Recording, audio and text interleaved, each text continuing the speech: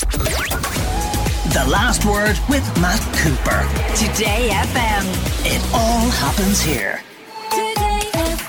We have a major shortage of new houses and apartments for people to live in, and this needs a solution. One of the solutions that the government is considering, and will look at a cabinet tomorrow, is stopping residents' associations from taking legal actions against planning decisions. We've two guests with us. In a moment we'll hear from Richard Boyd Barrett for the People Before Profit TD. But first, Fianna Fail Spokesperson on Housing, Senator Mary Fitzpatrick. Why would you try and interfere with the right of people to make legitimate protest against the building of houses and apartments in their areas? Well, first of all, you're right. To increase housing supply, there's 20 billion euros has been applied to it. Local authorities have been empowered to build affordable and social homes, and for the first time ever, affordable cost rental. So there's currently the biggest state-led housing programme underway. In terms of the planning issues, though, that you refer to, so a proposal will go to Cabinet tomorrow based on the commitment in the programme for government to actually improve our planning process. So it's absolutely not about cutting out residents or any member, any citizen having a say. In fact, residents' associations will be barred from taking High Court actions against planning decisions. Residents' associations, citizens will have already many opportunities to participate in the planning process. The review that has been undertaken over the course of the last year is bringing forward proposals that will streamline the planning process, that will provide consistency, certainty, clarity around it. It will establish for the first time an actual planning and environmental court dedicated to dealing with planning issues. But before you get to the courts, because no homes are ever built in a court, Matt, you and I both know this, if we want to actually improve our planning processes, we need to ensure that the citizens are engaged at the very earliest possible stage. So that means engaging them in our national planning framework, in our county development plans, in the large-scale residential development legislation that we brought forward, which actually has restored citizens' opportunity to engage in the planning process. Now, since but you're taking away their right to go to the High Court. It won't take away their right to go to the High Court. It will provide a court, a planning and environmental court, that citizens will continue to have an opportunity to go to. It will also reform on board Planola. So citizens will have opportunities from the planning, from the national planning framework, from the county development plan, from the large-scale residential development process, the local authority planning process, on board Planola, which will be reconstituted and reformed as the Commission for Planning. And if in all events that all fails and citizens haven't been satisfied, citizens will still have the right now to go to a dedicated court to deal with planning and environmental matters. Richard Boyd Barrett, about certainty and clarity. Well, this is classic Fianna Fail doing things to benefit private developers and speculators. That's what they're actually doing. So they're using the absolutely disastrous housing crisis we are to introduce measures, not just in this bill that they're talking about next year, but this week in the Dáil. There's also a last-minute amendment that is going to prevent any public consultation on what are called Part 8 developments, in other words, public developments on public land. All public participation, right to observe, make submissions, is going to be taken away for a period of 2 years. So they are using the current crisis to do that. Now, is there any basis? But sorry, that's not to the benefit of private developers, is it? Because that's public land for public developments. It's limiting the right of the public to have a say about what's happening in their area. But it won't be done by private developers. No, the bill that, well, although much of the public land will involve private developers in some shape or form because of the way the government have pulled back from the direct construction of public housing on public land by the local authorities themselves. But in terms of the bill that's going to come in next year, or that the government are talking about, removing the basic right of access to justice of residents, groups who, let's remember, lots of individuals, particularly in poorer areas, wouldn't have the money to go to the courts unless they were part of some sort of collective residents group. Now, is any of it justified? Because we need to take action on the housing crisis, urgent action. Not at all, because helpfully the government have themselves produced a report, or the Government Economic and Evaluation Service this week produced a report showing that we have planning permission for 75,000 apartments currently. And the report shows that these are being drip fed by the developers at only 5,000 a year being actually completed. So they're sitting on planning permissions. So what the planning permission does is increases the value of the property developer, but they don't have to build. So there's not a problem with planning permission. There's a problem with actual building of houses. And I was going to bring that up with you as well, Mary Fitzpatrick. You have to let me respond, because there's a number of cliches and accusations there. But I wanted to bring that very point up, that the issue that we have is not necessarily getting new planning permissions through the system. It's actually making sure that those who get planning permissions actually activate them, that they use them to build on. Yeah. Is that not something that the government would be better off concentrating on? 70,000 potential new homes. Yeah, so let's start with using the assets that we have. Let's start with using the public land to deliver public housing. No, this is the point.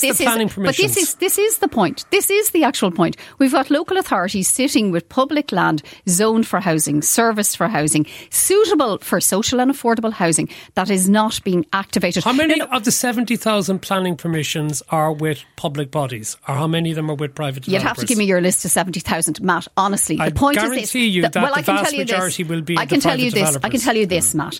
Local authorities have been strangled they haven't been enabled to deliver social and affordable housing until we push through legislation that Richard and his compadres opposed. 1 minute they're saying there's a housing emergency. The next minute we're enabling local authorities to deliver social and affordable housing, and they're arguing against that. You can't have it both ways. You're not answering the question, there's Mary, either that I a asked housing you, emergency or there isn't. I will Matt. get to that with Richard in a second, but I asked you a specific question. Why aren't you concentrating on getting the developers who have the planning permissions, 70,000 of them, to actually activate those rather than worrying about future planning applications? Okay, so we are doing that as well. It's not one. It's like Housing for All has so many interventions. It is absolutely true, Richard. There's a tax on land not being used. There's a use it or lose it on planning applications over 10 units. There is funding. Most importantly, it's about enabling our local authorities, enabling our approved housing bodies, having funding, sustained funding, multi-annual funding, 20 billion euros to deliver social and affordable homes at scale. That's actually what Housing for All is doing and delivering. And you can't have it both ways. You can't in one breath argue that there's a housing emergency and then in the same breath argue that we don't need to move faster. We need our local authorities to be empowered. Barrett, that we do have a major problem in that everyone says we need more houses, we need more apartments. But as soon as anyone goes to try and build houses and apartments, there's always locals who find a reason to object, who always want the provision to be somewhere else. No. Take my area. The biggest residential development in the country, bar none, is Cherrywood. Right?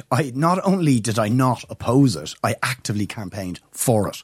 Right? And more to the point, I've actively then pressed for them to actually start building, because they got the planning permission more than a decade ago, and it has taken them more than a decade to start building. And now the fight is how much of that is going to actually be public and affordable housing. So we did not object to it. We actively campaigned for it. Similarly with Shangana, which is due to be the biggest social housing development done by the state, I have been campaigning for 15 years to get public and affordable housing on that site.